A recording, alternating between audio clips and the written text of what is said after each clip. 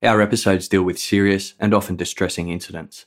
If you feel at any time you need support, please contact your local crisis centre. For suggested phone numbers for confidential support, please see the show notes for this episode on your app or on our website.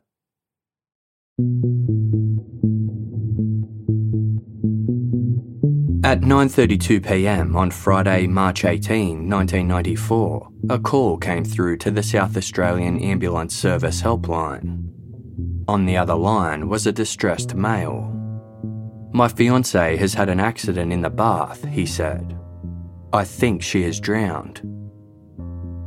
The operator began asking questions, but the caller was in a state of panic. He put the phone down, explaining he was performing CPR. 6 minutes later, 2 paramedics arrived at a Federation-style duplex in McGill, a leafy suburb 7 kilometres east of Adelaide CBD. The house belonged to 29-year-old lawyer Anna Jane Chaney. She lived there with her fiancé, 39-year-old financial advisor Henry Keogh, who was the one who placed the call. A distraught Henry hurried the paramedics into the small L-shaped bathroom located at the front of the house. Anna Jane was lying on the floor naked, her body halfway between the bathroom and the adjoining bedroom. Her skin was visibly pale, and her dark blonde hair was wet against the bedroom carpet. Henry dropped to his knees and hunched over Anna Jane's body, weeping. The paramedics asked him to move aside as they commenced resuscitation. Straight away, they noticed a significant blockage in her airway. They tried to unblock it, but it was no use. Anna Jane was already dead. Given it was an unexplained and sudden death, police were summoned to the scene to rule out foul play. When officers arrived, they found Henry crying next to Anna Jane's lifeless body, his head resting on her chest.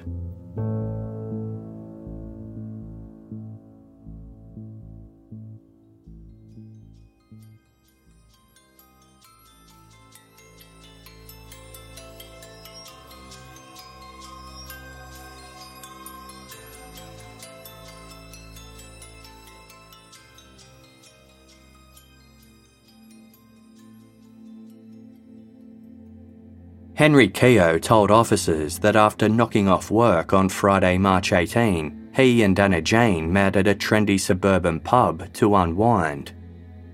They chatted over several glasses of Chardonnay and a bowl of potato wedges before heading home.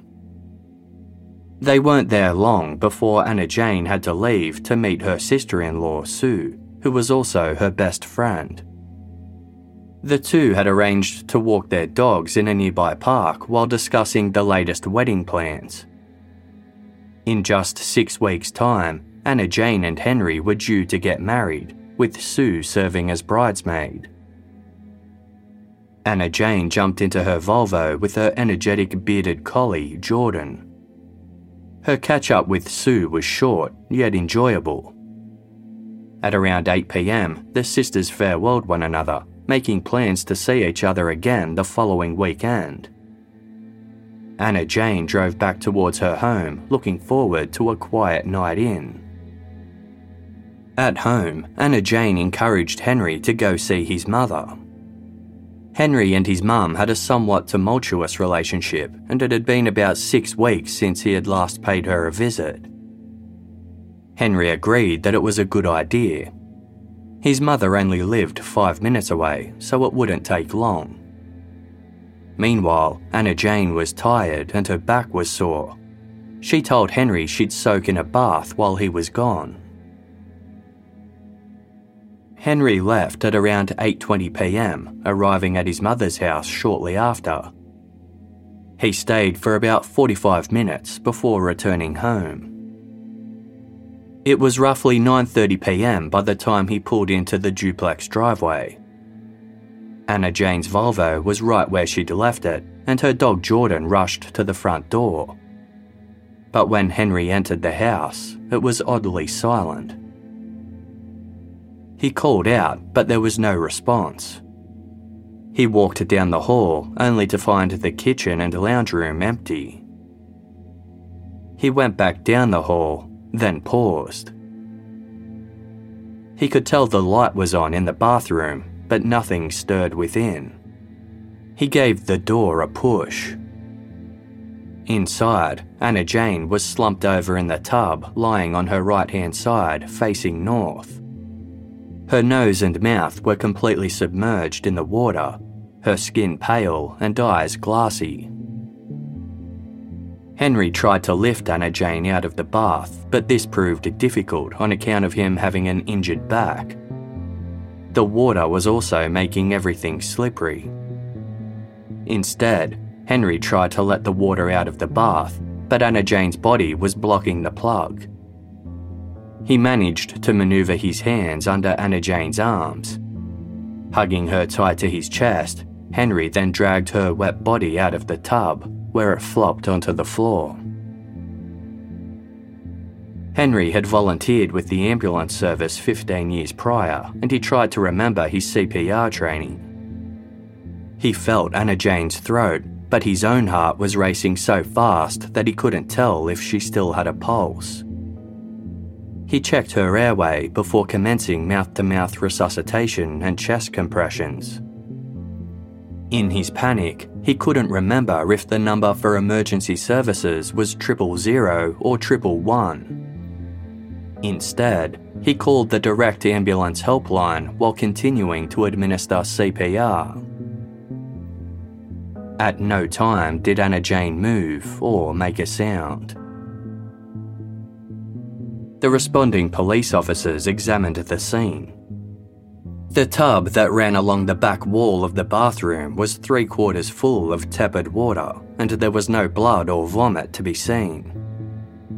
It didn't look like Anna Jane had fallen and hurt herself or suffered a sudden illness. There were no signs of forced entry or any kind of violence or struggle. Police therefore concluded it was a non-suspicious death. Anna Jane had likely fallen asleep or passed out in the tub and drowned.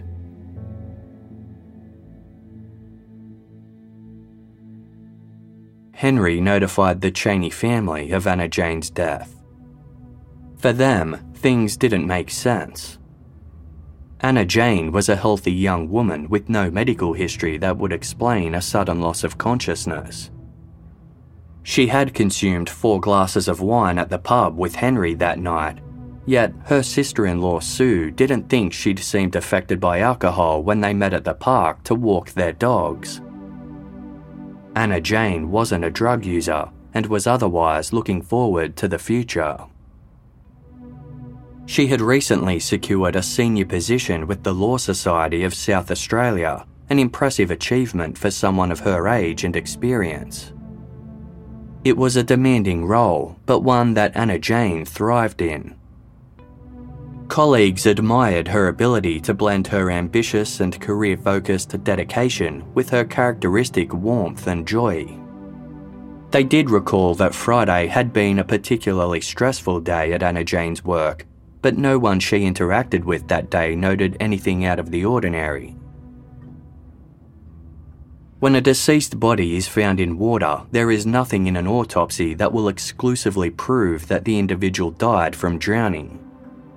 Therefore, a range of factors such as injury, heart attack, stroke, and severe allergic reaction need to be ruled out before drowning can be concluded as the cause of death. The task of conducting Anna Jane Chaney's autopsy was assigned to Dr. Colin Manock, the Senior Director of Forensic Pathology at South Australia's Forensic Science Centre. He'd conducted around 9,000 autopsies over the span of his 30-year career and was considered by many to be the state's top forensic expert.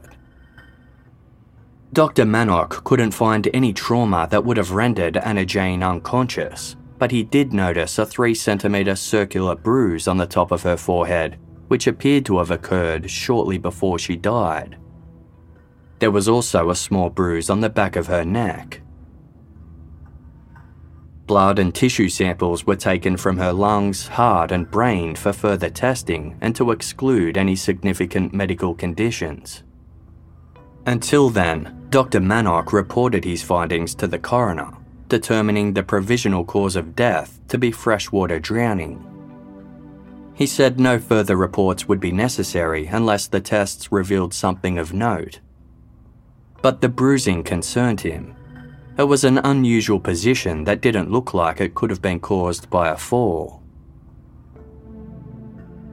A constable who worked for the Coronial Investigations Section had attended Anna Jane's home on the night she died. From the get-go, she'd felt that there was something a little off about the whole situation. She found Henry Keogh's behaviour at the scene to be odd, describing his display of grief as, quote, crocodile tears. Upon reading the report, she noted that the location of the bruise at the top of Anna Jane's head didn't fit with her falling face first or with her head back. The constable requested further inquiries be conducted to explain how the bruise occurred. And she wasn't the only one who had questions. There was no doubt in anyone's mind that Anna Jane was deeply in love with Henry Keogh. The two had met at a popular city pub in 1989. At the time, Henry was working for the now-defunct State Bank. He'd previously pursued careers in dentistry and sales before finding his calling in the financial industry. Although he didn't have the same upper-class background as Anna Jane and her friends, the two connected on an intellectual level. They began meeting up regularly, and an emotional connection started to grow. Anna Jane was drawn to Henry's quiet intellect and cheery exterior. He enjoyed Anna Jane's quick wit, confidence, and her no-nonsense approach to life. Henry also saw Anna Jane as physically stunning. Within weeks, they'd formed a romantic relationship. To outsiders, Anna Jane was smitten. But for the rest of the Chaney family, the feeling wasn't mutual. While they tolerated Henry on a social level, they simply didn't feel he was right for Anna Jane. In addition to the 10-year age gap between them, there was something about Henry they didn't trust. After working in various roles over the years, he'd recently started a new job in a stockbroking firm. Not only did the Cheneys feel Henry was possessive and somewhat cagey about what he did for a living, he had been married with 3 children when he started an affair with Anna Jane. Although Henry had since divorced his first wife, he was still financially supporting her and their children. Anna Jane's family wondered about how this might impact their upcoming marriage. Furthermore, since having his 3rd daughter, Henry had had a vasectomy. Although Anna Jane insisted motherhood wasn't high on her list of priorities, there were concerns she might change her mind in the future. When Anna Jane borrowed money from her father to purchase her McGill home in May of 1992, it was on the condition that Henry didn't move in. The pair had been running hot and cold, and the Cheneys suspected that Henry might still be romantically involved with his ex-wife. Anna Jane's mother had once spotted Henry's car in his ex-wife's driveway at a time he told Anna Jane he was interstate. But after some ups and downs, Anna Jane assured her parents that her relationship with Henry was solid. 3 months after she purchased her home, Henry was living there full-time. Once the reality of Anna Jane's death began to sink in, her father was eager to make sure her financial affairs were in order. On Sunday, March 20, he asked Henry whether Anna Jane had any insurance policies. Henry responded, "No, not that I know of." But as the Cheneys quickly found out, this wasn't the case. The previous July, Henry and Anna Jane had gone on a holiday to Hong Kong. In preparation, Anna Jane had taken out a $400,000 life insurance policy. She told her brother and other friends about it before she left, saying that if anything happened to her, the insurance would settle her $30,000 debt to her father and pay off her mortgage. The rest would go to Henry.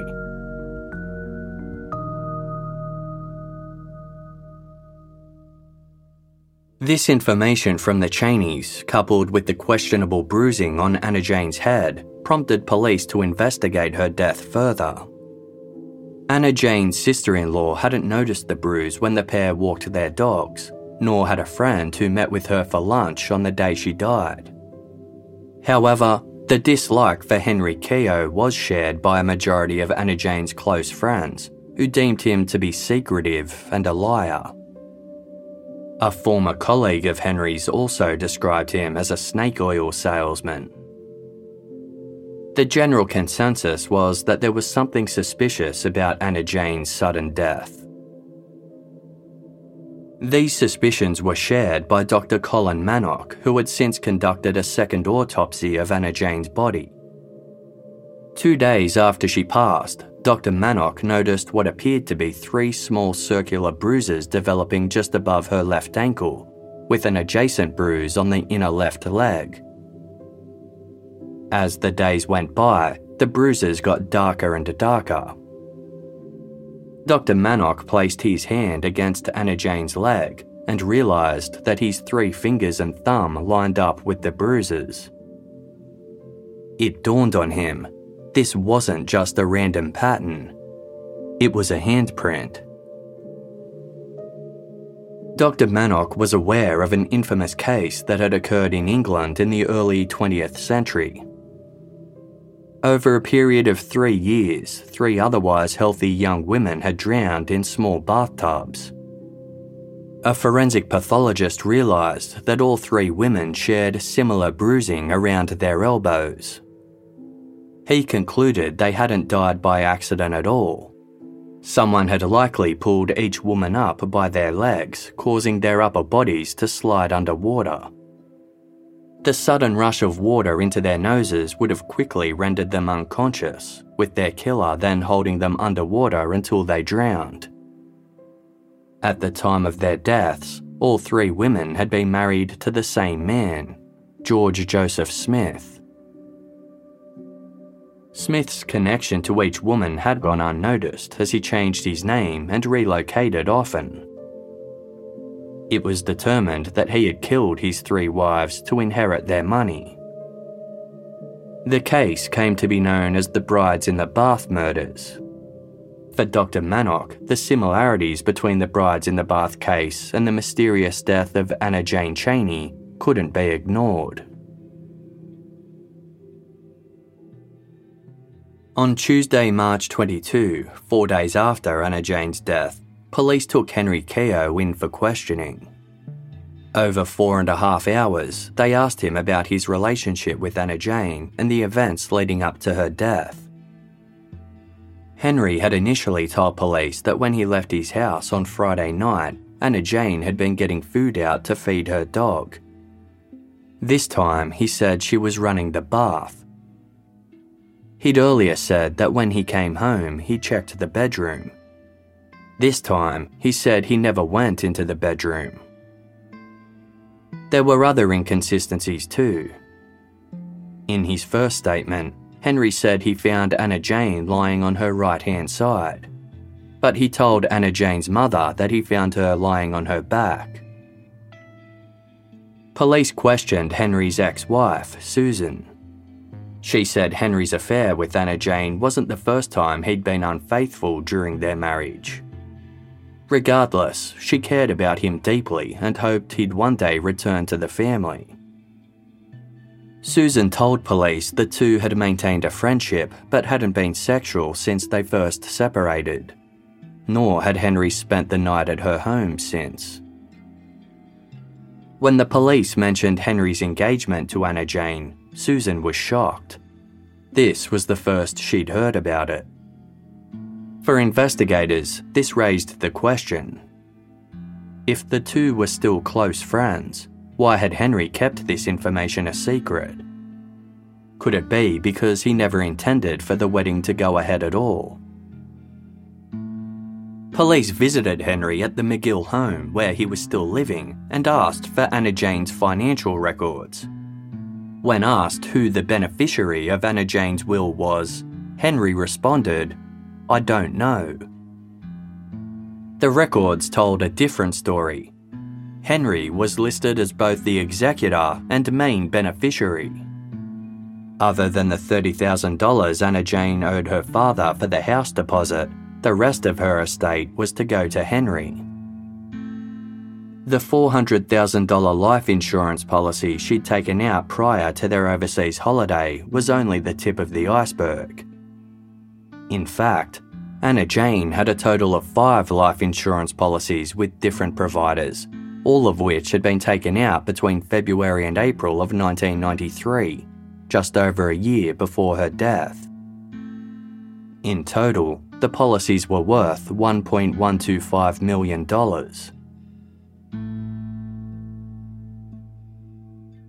On Wednesday, March 23, police returned to the McGill property and advised Henry they'd picked up on some discrepancies in his statements. They knew he lied about Anna Jane's will and insurance policies, and now had reason to believe that her death was suspicious. They put their theory to Henry bluntly. They believed that Henry had invited Anna Jane out to the pub after finishing work on Friday night with the intention of getting her drunk. Her plans to walk the dogs with her sister-in-law had thrown an unexpected spanner in the works. Instead, he'd waited until he returned from his mother's house. Henry's mother confirmed her son had visited on Friday night, leaving around 9:20 p.m. It was a 5-minute drive back to Anna Jane's house. Henry's call to the ambulance service was placed at 9:32 p.m. Although an exact time of death couldn't be established, if Anna Jane was already in the bath when Henry arrived home, this gave him just under 10 minutes to grab her by the ankles and lift her legs up over her head, forcing her head underwater until she lost consciousness. Some of the first responders at the scene felt that Henry was genuinely distressed.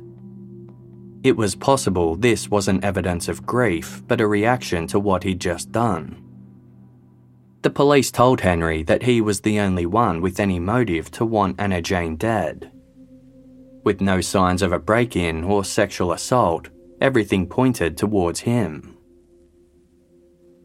Henry was taken aback. He rejected the police theory, saying it was Anna Jane who had invited him for drinks on Friday night, not the other way around. Any discrepancies in his statements were explained by a severe lack of sleep and the stress of the situation. Henry reluctantly permitted police to search the house. They double-checked for any signs of forced entry or missing goods to rule out the possibility that someone else could have broken in and committed the crime. There were none, nor did the neighbours recall hearing any shouting or suspicious noises. On the night Anna Jane Chaney died, around 12 people had entered her bathroom. This included paramedics, police, friends and family. No forensic samples had been collected, and the bathwater had been promptly drained without any tests being conducted. Nothing had been done to protect the integrity of the crime scene. In fact, Henry himself had stayed home alone after everyone left that night, cleaning and vacuuming the house. By the time it was deemed necessary, a forensic search failed to uncover anything of note. Regardless, on Friday, March 25, 1 week after Anna Jane had passed away, her death was officially declared a major crime. Her body was released to her family that same day. On Wednesday, March 30, Anna Jane was prepared for her funeral wearing the wedding dress she'd been so excited to wear down the aisle. She was remembered as the silver thread that wove so many lives together.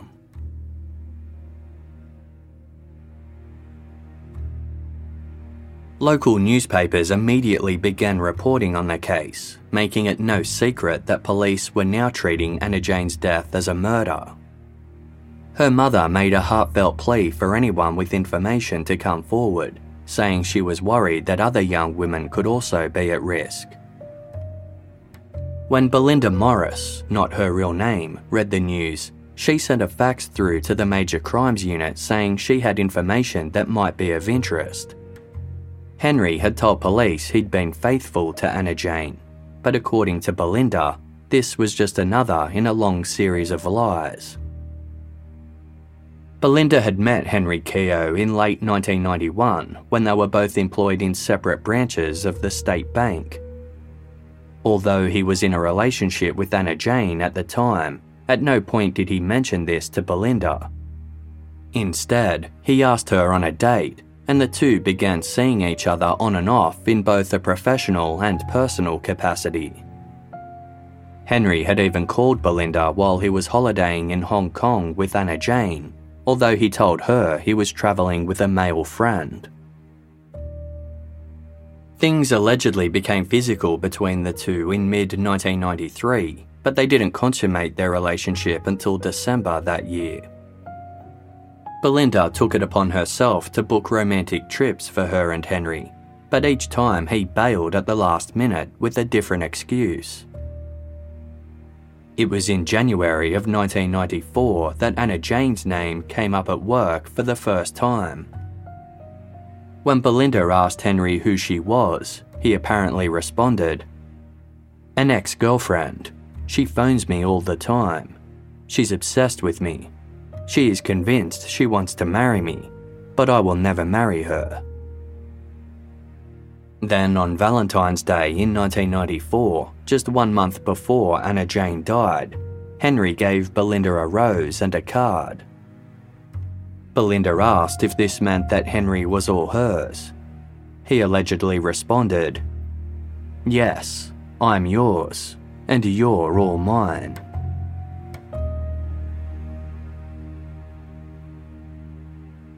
Belinda wasn't the only one who claimed to have been romantically involved with Henry during his relationship with Anna Jane.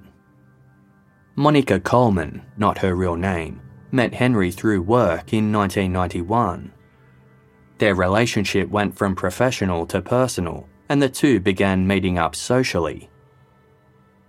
In March 1992, a visibly upset Henry told Monica that he needed to break up with his girlfriend, Anna. He loved her, but she wanted to get married and have children, which was the last thing on Henry's mind.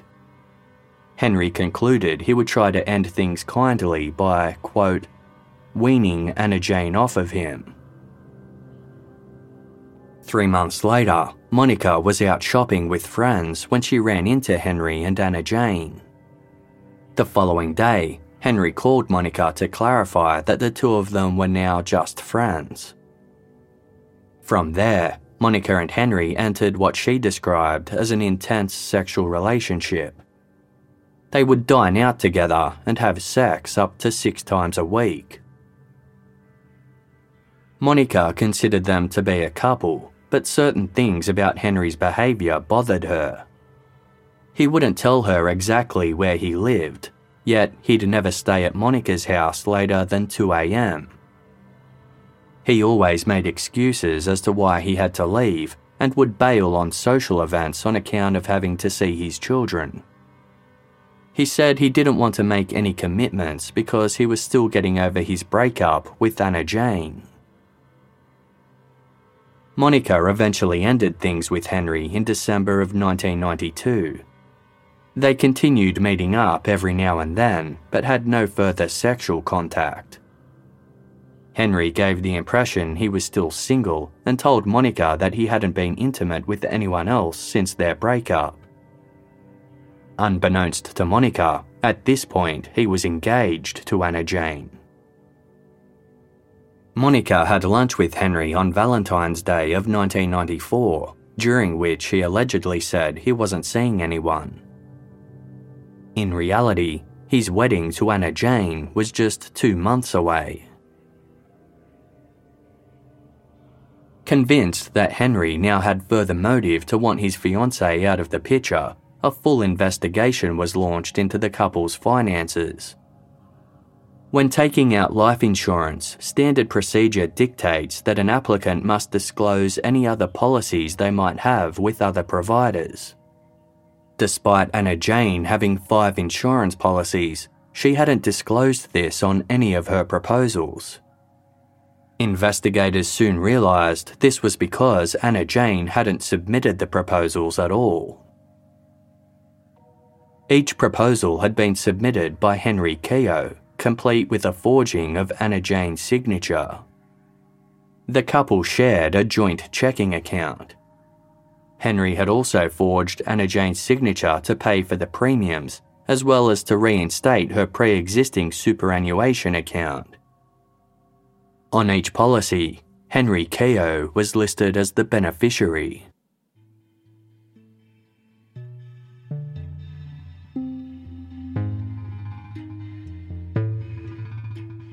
The circumstantial evidence against Henry Keogh was damning, but before placing any charges, investigators needed more physical proof that Anna Jane hadn't died from natural causes. The toxicology results would still take some time, but if Anna Jane had slipped and fallen unconscious into the bath, forensic pathologist Dr. Colin Manock believed that her brain would have displayed signs of injury or bruising. No such evidence had been visible. Dr. Manock submitted his final autopsy report, concluding that Anna Jane Chaney must have been conscious when she drowned. Bruises differ greatly from individual to individual. Some people show signs of bruising straight away, while others take days or even weeks. Therefore, Dr. Manock couldn't say exactly when the bruises on Anna Jane's legs had occurred. Given they'd become darker over the days she was being autopsied, he was convinced they'd happened within 4 hours of the time that she drowned. By Saturday, May 7, 7 weeks had passed since the young lawyer's death. Henry Keogh was watching one of his daughters play basketball at a suburban stadium. Suddenly, 2 police officers approached and placed him under arrest on suspicion of murdering Anna Jane Chaney. In custody, Henry was questioned as to whether he was aware of his fiancée's numerous life insurance policies. His answer to that was the same as every other question: no comment. The following day, Henry was charged with murder and refused bail. The toxicology results from Anna Jane's autopsy were finalised in the following month. At the time of Anna Jane's death, her blood alcohol had registered at around 0.08%. There had been no medication or illegal drugs in her system. For Dr. Manock, it was therefore highly unlikely that Anna Jane had simply fallen asleep in the bath. When a person's airways are threatened, survival mechanisms kick in automatically. They will typically begin coughing and choking and be woken by a surge of adrenaline. Dr. Manock didn't think Anna Jane was intoxicated enough to cancel these reflexes out.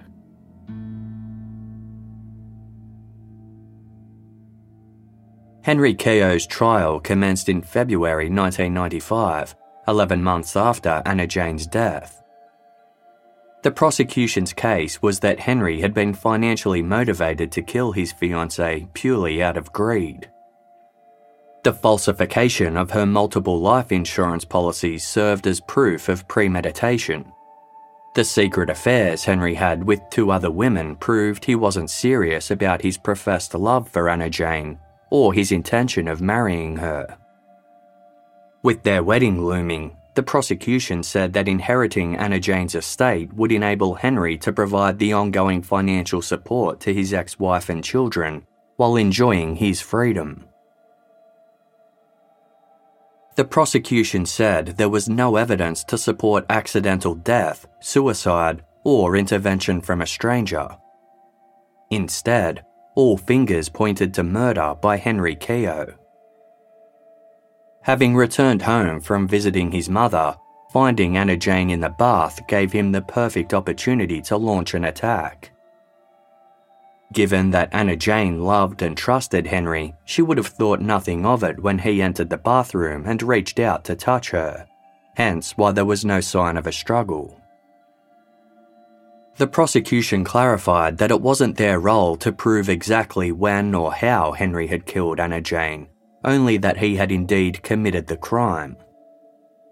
They acknowledged that the evidence against Henry Keogh was mostly circumstantial, but when all the factors were combined, there was no room for doubt that he had killed Anna Jane Chaney. According to Henry, when he found Anna Jane, she had been sitting at the plug end of the tub. On the stand, Dr. Colin Manock presented his view that a person sitting in this position could be easily immersed if someone grabbed their legs and folded them down towards their head. The shape of the bath meant the person's shoulders would be pushed to the bottom of the tub, trapping their arms and rendering them unable to struggle. The flotation effect would make it easy for the body to be pulled through the water, with a sudden rush of water going up the nose to cause rapid unconsciousness.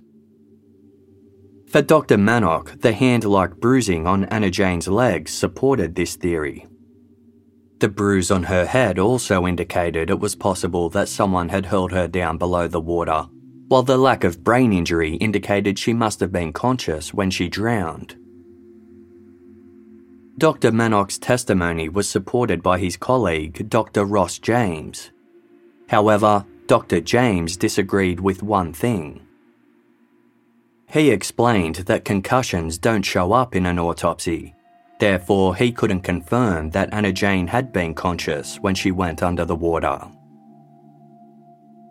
Another pathologist testified for the prosecution that the evidence was all so circumstantial that he didn't think the answers lay in the forensics. Given Anna Jane's blood alcohol level, he believed it was possible she could have slipped and cracked her head on any number of the hard surfaces surrounding the tub. As for the theory that Anna Jane had been pulled underwater by her ankles, he said, "I think really one is limited only by one's imagination in thinking of what sort of thing might have created those sorts of bruises."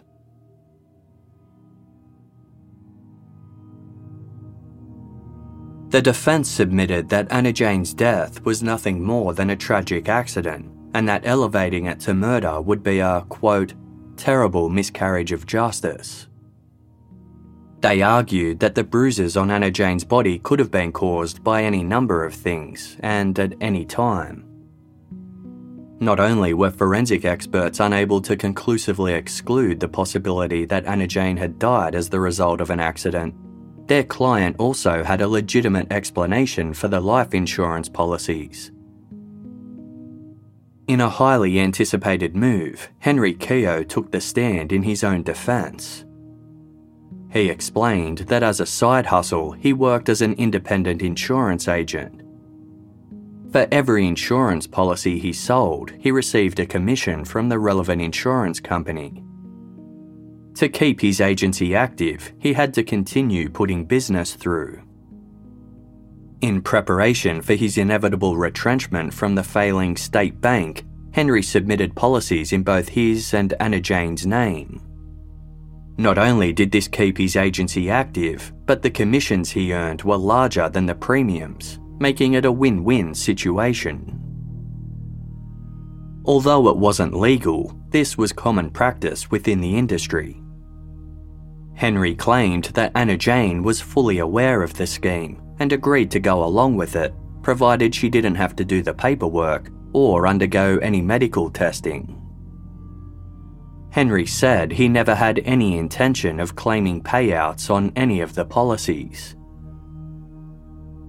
If that was the case, the prosecution questioned why he had withheld this information from the police when they first inquired about Anna Jane's financial affairs. And why had Henry told Anna Jane's father he didn't know if she had any insurance? Furthermore, if Anna Jane knew about the policies, why did she only ever tell her friends and family about the one for $400,000? Henry explained he'd still been in a state of shock and confusion at the time. The defence attempted to exclude testimony from Belinda Morris and Monica Coleman, the two women Henry was alleged to have had affairs with, on the grounds that it didn't provide any genuine insight into his relationship with Anna Jane. The judge disagreed, and both women took the stand to provide the court with details about their relationship with the accused. Henry fully admitted to his relationship with Monica, but explained that it had taken place during a period of 1992 where he and Anna Jane had been taking a break. Although he also acknowledged that the two relationships did overlap for a period of time.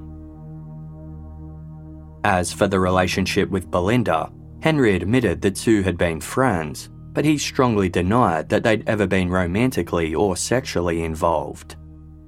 Knowing that Belinda had never had a serious boyfriend before, Henry believed she was confused about the attention he gave her.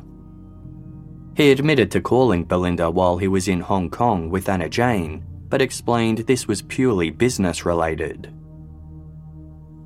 In response to the prosecution's claim that the relationship between Belinda and Henry intensified while Anna Jane was busy planning for the wedding, the defence argued that Belinda had become obsessed with Henry and created a fantasy.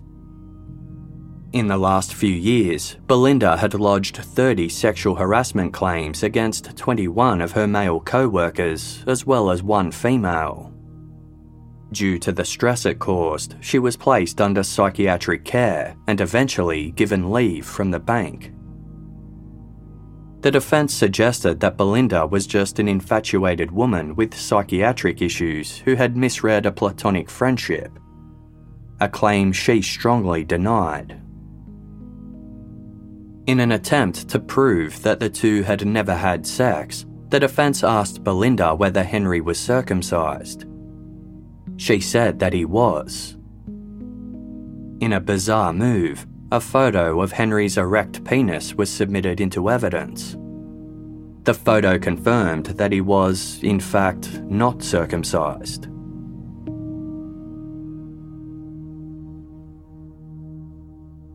After all the evidence was presented, the judge reiterated to the jury that the highly circumstantial nature of this case meant they had to take extra care when reaching their verdict. It all came down to reasonable doubt. It wasn't enough for the jury to think that murder might have taken place or had probably taken place. They could only find Henry Keogh guilty of murdering Anna Jane if they couldn't find any other reasonable hypothesis as to how she died. Regarding the insurance policies, the judge told the jury, "It is a matter for you to decide as to how much Anna knew about these policies and when. If you are satisfied beyond reasonable doubt that she did not appreciate the complete picture, you are entitled to ask why. If there is a reasonable possibility that she knew details such as how much her life was insured for, then the Crown case on motive is significantly reduced." As for the testimonies from Belinda and Monica, the judge urged that this evidence must only be considered in connection to Henry's relationship with Anna Jane, rather than as a smear on his character. The jury retired to consider its verdict. Unable to reach a unanimous decision, they were sequestered overnight to reconvene the next morning. But by midday the next day, they remained completely deadlocked. There would be no verdict. The jury was hung. The case was ordered to be retried the following week. By this point, the story had been so widely reported on in the presumption of Henry Keogh being found guilty that his lawyer argued the case should be thrown out entirely. In his view, there was very little chance of finding an unbiased jury. The judge rejected this, but attempted to rectify the issue by postponing the retrial. The second trial went ahead 4 months later, in August 1995. The evidence and witnesses were mostly the same, but the presentation was streamlined thanks to a joint agreement by both parties. Dr. Colin Manock had retired just days before the proceedings, but he returned to give evidence. This time, a bathtub similar to the one in Anna Jane's home was brought into the court.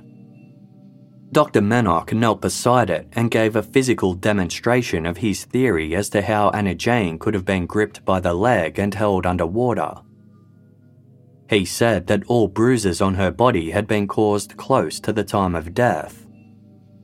Once again, Dr. Ross James supported his colleague's theory. A new professor of forensic pathology was called as an expert witness for the defence. Given that the age of the bruises on Anna Jane's legs couldn't be conclusively ascertained, he had trouble accepting they were caused by a hand grip. The professor said he couldn't exclude the possibility that Anna Jane had died as the result of an accident, including a slip and fall that rendered her unconscious. In summing up the evidence, the judge reminded the jury, "You cannot return a verdict of guilty unless the circumstances are such as to be inconsistent with any reasonable hypothesis other than that the accused is guilty." This time, it took the jury just 5.5 hours to reach a unanimous verdict. Guilty. Sentencing took place the following year in February. Anna Jane's parents were fiercely private during both trials and had not attended at any point except to give evidence. They provided a confidential victim impact statement to the judge, who said it was impossible to describe the suffering that the Chaney family had experienced. The judge said that while Anna Jane might have had some knowledge of the insurance policies, she had no idea of their extent. Henry's failure to disclose these policies at the start of the investigation was proof of this. The judge concluded, "When the facts are considered in this light, they reveal an elaborate and coldly planned scheme to kill Miss Chaney and profit from her death at a time when she was deeply in love with you and excitedly preparing to marry you." He sentenced Henry Keogh to 25 years in prison, one of the highest sentences handed down in South Australia.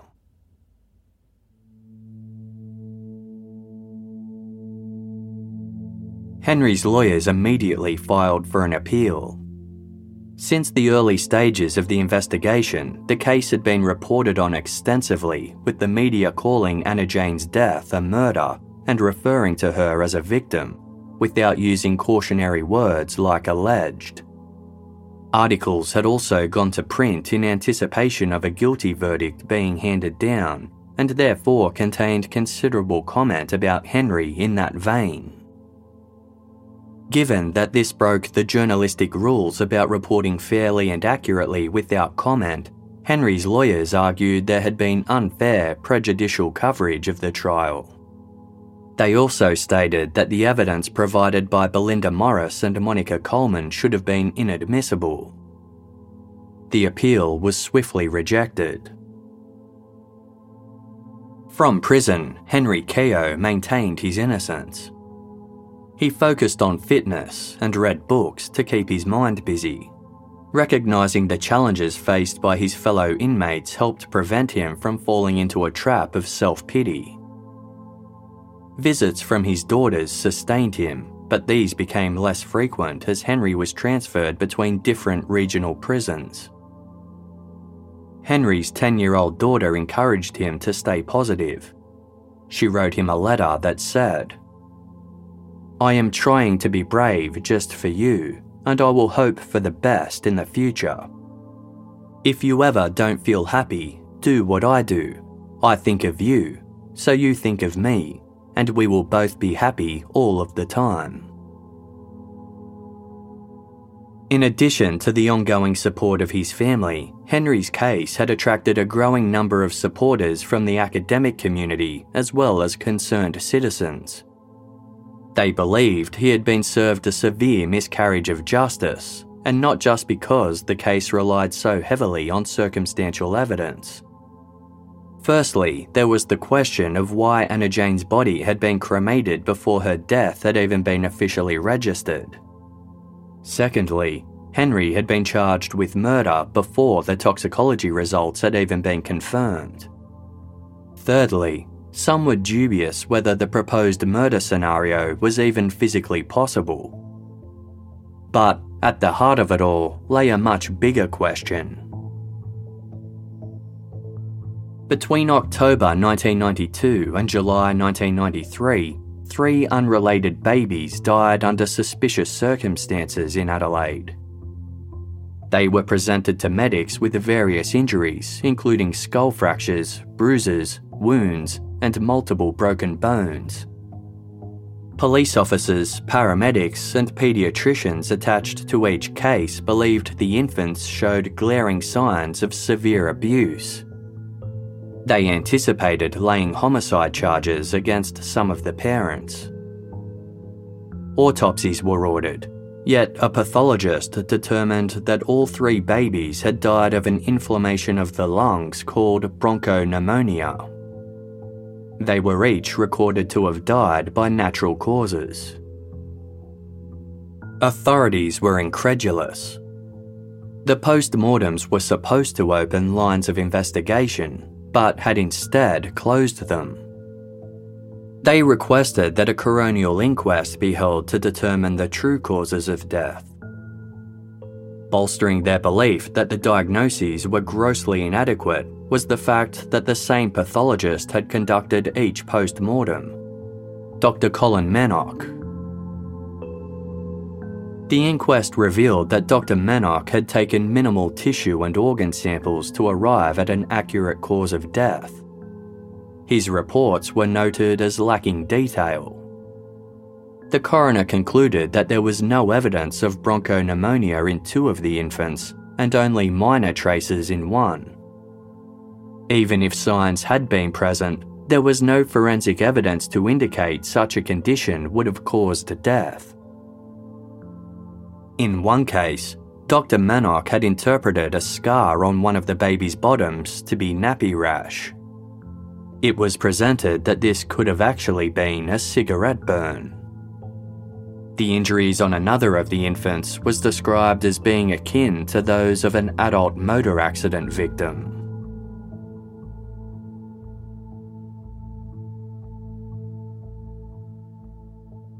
The inquest into the baby's deaths also revealed that in the late 1970s, Dr. Manock had taken his employer to court after an attempt had been made to demote him from the position of Director of Forensic Science. It was alleged that his co-workers had become increasingly concerned that Dr. Manock lacked the specialist skills required to perform his job. While he had completed a medical degree in the United Kingdom, he'd never completed the 5 years of histopathology study required of a senior pathologist. This entailed the microscopic examination of human cells and tissues for the presence of disease and was essential in certifying causes of death. In lieu of this qualification, Dr. Manock simply completed a 20-minute oral exam. In court, Dr. Manock's immediate superior admitted to knowing that Dr. Manock wasn't adequately qualified for his role. He'd hired him due to lack of viable options. Regardless, Dr. Manock won his industrial court case and his position was upheld. This meant it was his job to certify cause of death for such major clients as the State Police, Coroner's Office, and the Director of Public Prosecutions until his retirement almost 20 years later. The evidence regarding the 3 babies had been given several months before Henry Keogh's murder trial, yet the findings weren't publicly disclosed until 2 days after Henry's conviction. This was a deliberate move by the coroner. He was concerned that publishing the results while the trial was underway would result in a mistrial. But for Henry Keogh's supporters, it raised the question: if Dr. Manock's findings in the 3 infant cases were found to be flawed, why was he able to testify as a major witness in the Anna Jane Chaney case at all? Professor Tony Thomas had been the pathologist tasked with reviewing Dr. Manock's autopsies of the 3 babies as part of the coronial inquest. At the request of one of Henry Keogh's supporters, he agreed to review Anna Jane Chaney's case. The fundamental duty of a pathologist is to consider all logical possibilities of a cause of death. However, at Henry's committal hearing, Dr. Manock had blatantly stated, "I was at no time looking or thinking that the death was accidental because I could find no explanation as to why she would drown." The prosecution had argued there was no other explanation for her death other than murder, but from Professor Thomas's experience, he didn't think it was all that unusual for an otherwise healthy young woman to die an unexplained death. Professor Thomas discovered that Dr. Manock didn't request Anna Jane's medical records. He didn't send her heart or brain to be examined by specialists who could rule out whether Anna Jane had any defects that could help explain her sudden death. Nor did he take samples from her liver, pancreas, or pelvis. The tissue samples he did take were declared woefully inadequate. He'd submitted just one sample of heart tissue, whereas a specialist would have expected around 350 tissues from the heart alone. Weighing and measuring the body and organs of a deceased is considered standard practice during an autopsy. Dr. Manock hadn't reported any of these things. Pathologists are required to document in writing all of their observations and findings, which must then be checked and initialed by an independent observer. Dr. Manock didn't do this. It was also standard practice that colour photographs be taken during an autopsy showing the procedure, as well as the deceased's full body and full face. Neither Dr. Manock nor any other forensic investigator had done this. The only photos that existed from the autopsy were 22 black and white images of Anna Jane's legs and torso. The most damning forensic evidence in Anna Jane Chaney's case were the subtle bruises on her left leg that purportedly supported the grip theory. When a bruise is microscopically examined, red blood cells can be seen in the surrounding tissue. At Henry Keogh's trial, Dr. Manock had testified to confirming the existence of the bruise under microscope. Professor Thomas obtained the tissue samples from the crucial bruise on the inside of Anna Jane's leg that was said to have been caused by a thumbprint. He placed the slide under the microscope. He saw nothing. There was no scientific evidence that this was a bruise at all. And if there was no bruise, there was no evidence of the grip that allegedly proved Henry Keogh had murdered Anna Jane Chaney.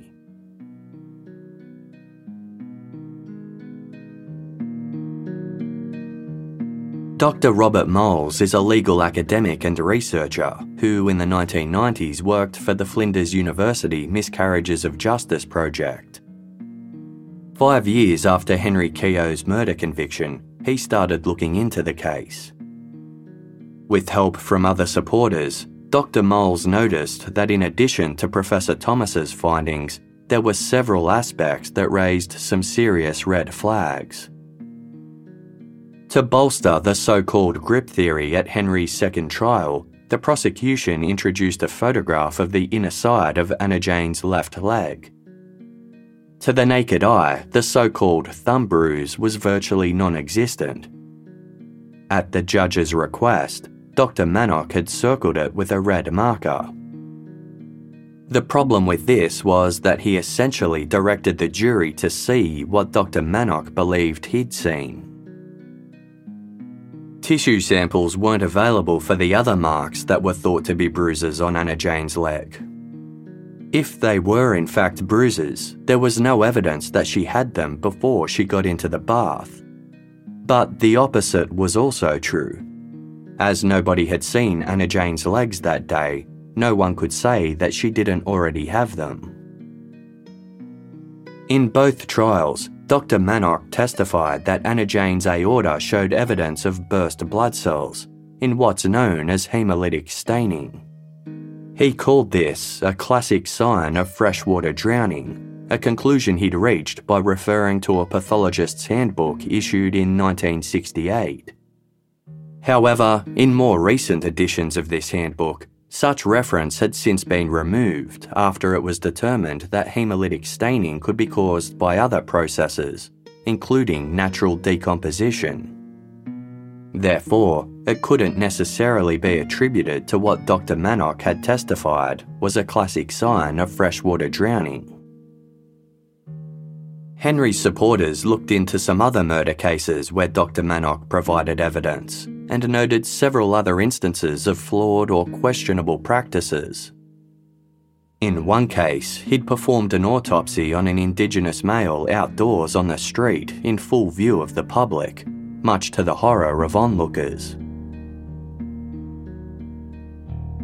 A professor of anatomy at the University of Adelaide dispelled Dr. Manock's drowning theory entirely, saying his views were inconsistent with the disciplines of anatomy and biomechanics.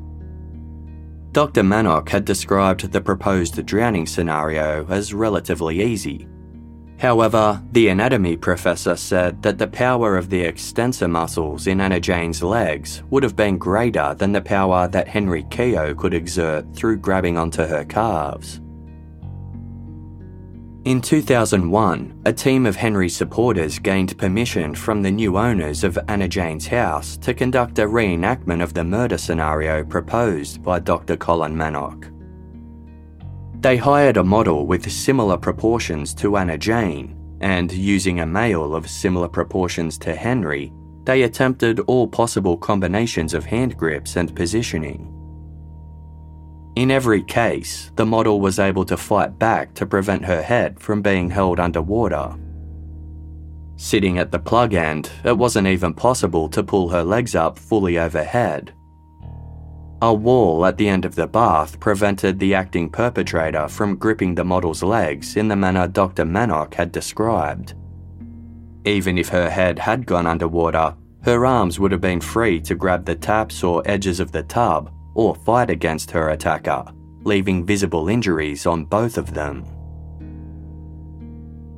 Photographs of the reenactment and statements discrediting Dr. Manock's theories were published in the Sunday Mail newspaper, leading to public outrage. The Chaney family complained to the Press Council, and Dr. Manock sued the paper for defamation. By this point, Henry Keogh's supporters were stalwart. Their mission wasn't to prove that Henry was innocent, but that he'd received an unfair trial that had resulted in a miscarriage of justice. Undeterred by any criticism, investigative journalist Graham Archer joined the crusade and started covering the story extensively for Channel 7's current affairs show Today Tonight. He would later report his detailed findings in a comprehensive award-winning book titled Unmaking a Murder. Other major publications and TV shows started exposing the allegations against Dr. Manock, putting ongoing pressure on South Australian politicians to act. A specially established medical board agreed to review Dr. Manock's autopsy findings of the Anna Jane Chaney case, independent of any other complaints against the pathologist. Appearing before the board, Dr. Manock conceded that the tissue samples of the so-called bruise on Anna Jane's leg hadn't proved it was in fact a bruise. He admitted to being aware that hemolytic staining was no longer a medically recognised sign of freshwater drowning, but stood by his diagnosis regardless. All four panellists unanimously found that Dr. Manock's autopsy had been incompetent, yet they concluded there was no unprofessional conduct on Dr. Manock's behalf. At Henry Keogh's trial, Dr. Manock's colleague Dr. Ross James had also given testimony in support of Manock's findings. His evidence had been completely reliant on Manock's post-mortem report. At no point had Dr. James examined Anna Jane's body himself. Regardless, he'd supported his colleague's theory entirely agreeing that the bruise on Anna Jane's left leg was caused by fingers. At the tribunal hearing, Dr. James admitted that he'd examined the tissue samples taken from Anna Jane's leg and found no evidence to indicate that there was a bruise. When asked why he didn't explain that to the jury, Dr. James responded, "I didn't think it was particularly relevant." The medical board ultimately found that Dr. James was guilty of unprofessional conduct by failing to disclose relevant information to the court. In 2011, the case was featured in an episode of Australia's leading current affairs program, 60 Minutes.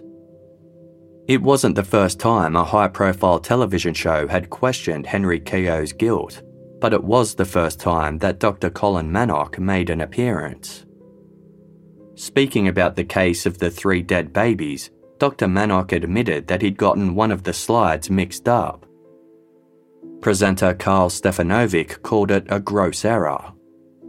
Manock responded casually, "It is an unfortunate error, but one which can be made when things are hectic." Dr. Manock conceded that the supposed bruises on Anna Jane Chaney's legs could have been up to 4 days old. Stefanovic asked Manock what evidence there was that Henry Keogh had killed his fiancée.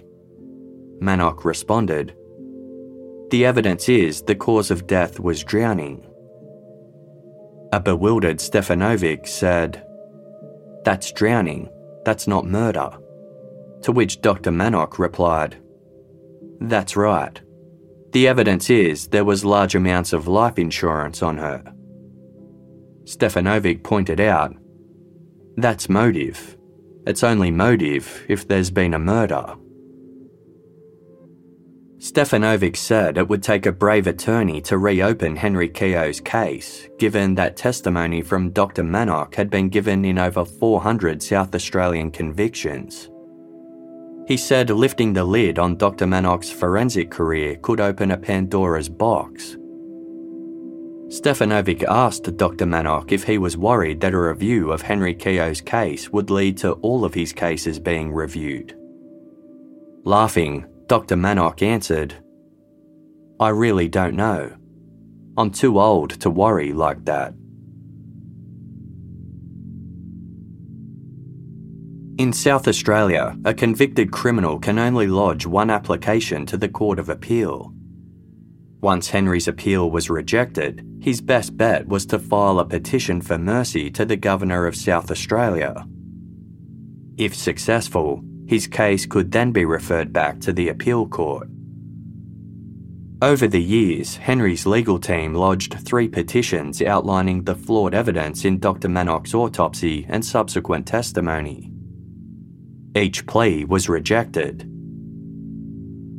The Solicitor General admitted there were minor issues with the forensic details, but concluded that this didn't cancel out the fact that Henry Keogh had forged Anna Jane Chaney's signature on over $1 million of life insurance, of which he was the sole beneficiary.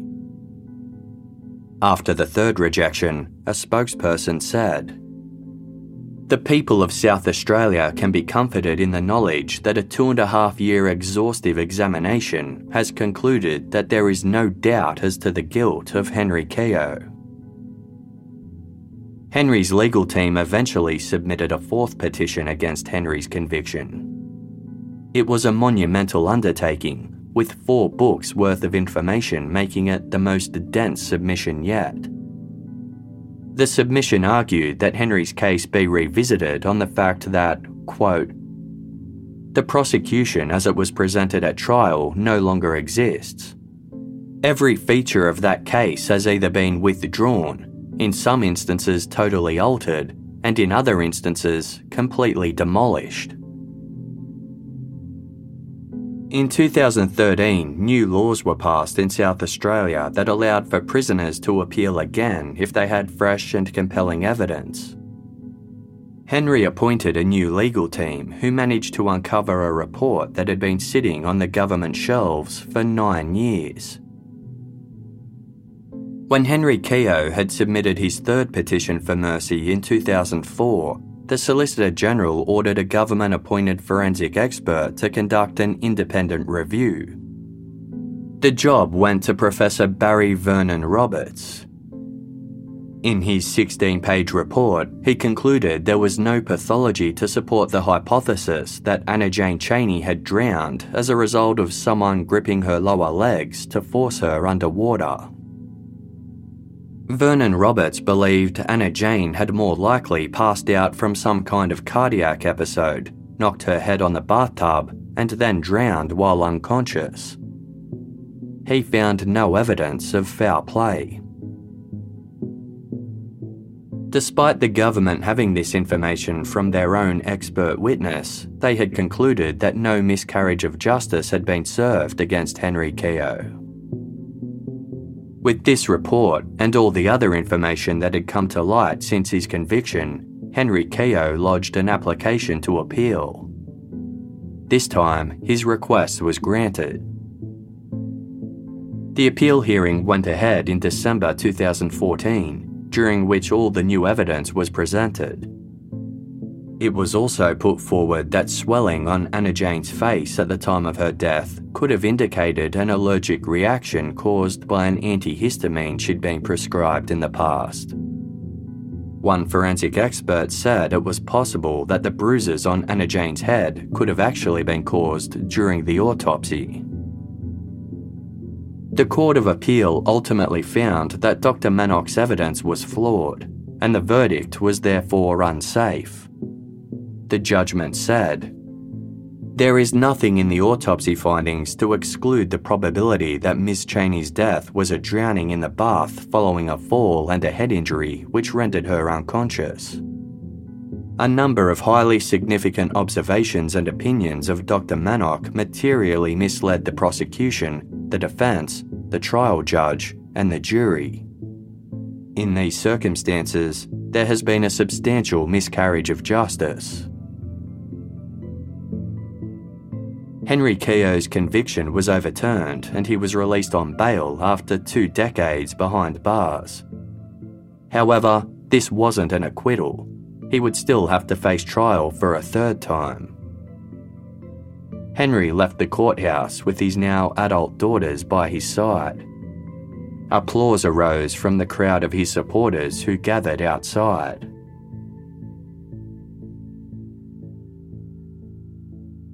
Henry Keogh's 3rd trial was scheduled for March 2016, this time before a judge alone.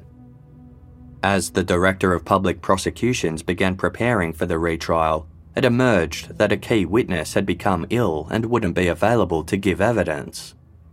Without their testimony and cross-examination, the DPP concluded that it wasn't appropriate to proceed.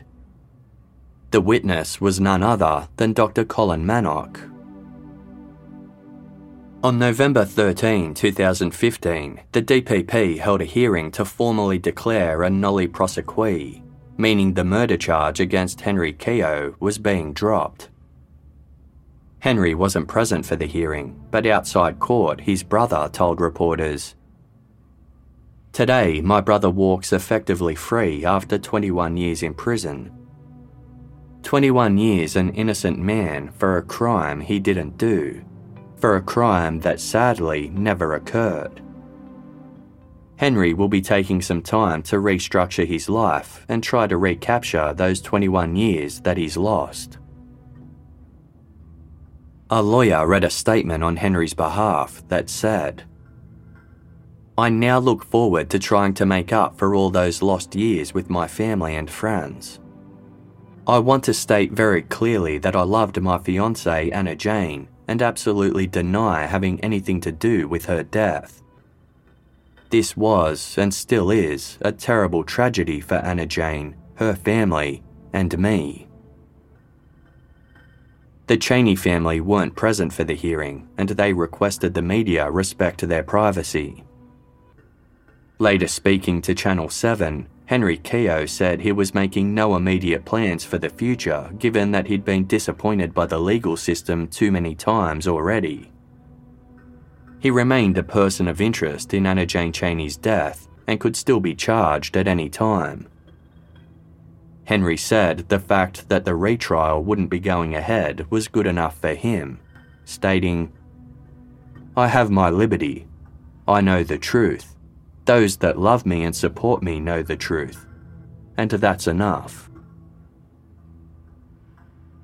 To avoid having to face any civil action, the state government awarded Henry Keogh an ex gratia payment of $2.5 million. While being significantly less than the $6 million Henry sought, he ultimately accepted the offer. The decision to compensate him caused a stir among politicians and the public, who remained divided in their view of Henry Keogh's innocence. The payout was disputed in a parliamentary inquiry, during which lawyers for the Chaney family said, "The family was shocked and appalled that this government saw fit to pay any money, let alone what they regard as an obscene sum, to a man who they regard as the person that murdered their daughter and their sibling." Henry argued that the smaller figure wasn't enough to make up for everything that he lost, saying, "More than 7,000 sunrises and sunsets that I never saw. Can you sit here today and even contemplate the everyday joys and happiness that you take for granted that I missed out on? The marriage of children, the birth of grandchildren, my own advancement in the workplace. I believe I'm owed a debt for this nightmare, as is my family, as is Anna Jane, who deserves better to be falsely remembered as the woman killed by the man she loved and the man who loved her. You've called this inquiry to ask why I was given an ex gratia payment. I ask, why not? What price would you put on 20 years of your life if that had been stolen from you?"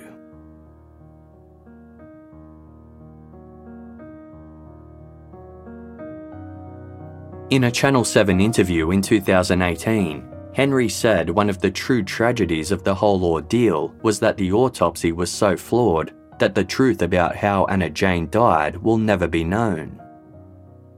Speaking about his experience, he said, "I've never considered myself a victim, and I didn't want to bang on about poor me. That just gets totally boring and doesn't serve anybody." Henry said he no longer placed importance on being acquitted. As long as he had his freedom and liberties, he didn't want to waste more of his time in court. One of his daughters said, "It doesn't really matter to me if people think he's guilty or not. This isn't even about clearing his name. It's about the bigger story, about the system that needs to change." Henry Keogh now spends his days making up for lost time with his daughters and grandchildren. He refuses to hold on to any bitterness or resentment. Alongside other ex-inmates, Henry works for an organisation that provides support for individuals once they're released from prison.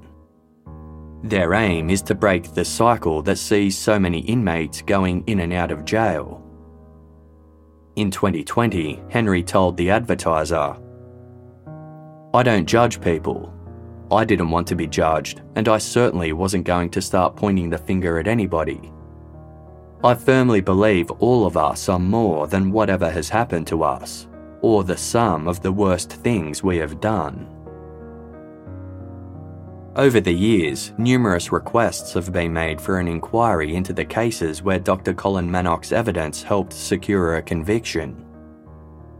The likeliness of this going ahead seems minimal. Not only would this be a mammoth undertaking in terms of resources and costs, some believe that Henry Keogh's large compensation payout is another deterrent. If an inquiry led to other convictions being quashed, the government could be liable for millions of dollars in payouts. Dr. Robert Moles was one of Henry Keogh's constant supporters. He runs a website dedicated to the case and other potential miscarriages of justice called Networked Knowledge. Speaking of Anna Jane Chaney's death, Dr. Moles said, "Maybe no one knows what really happened on that dreadful night. We can make an educated guess, just as the jury was invited to do. When we make such a guess, we do so based on the information that we have at the time, combined with our more general views of human nature and society. Such judgments may be better or worse than others, but we can never really know what happened. The Chaney family are as fiercely private about the case today as they were in 1994.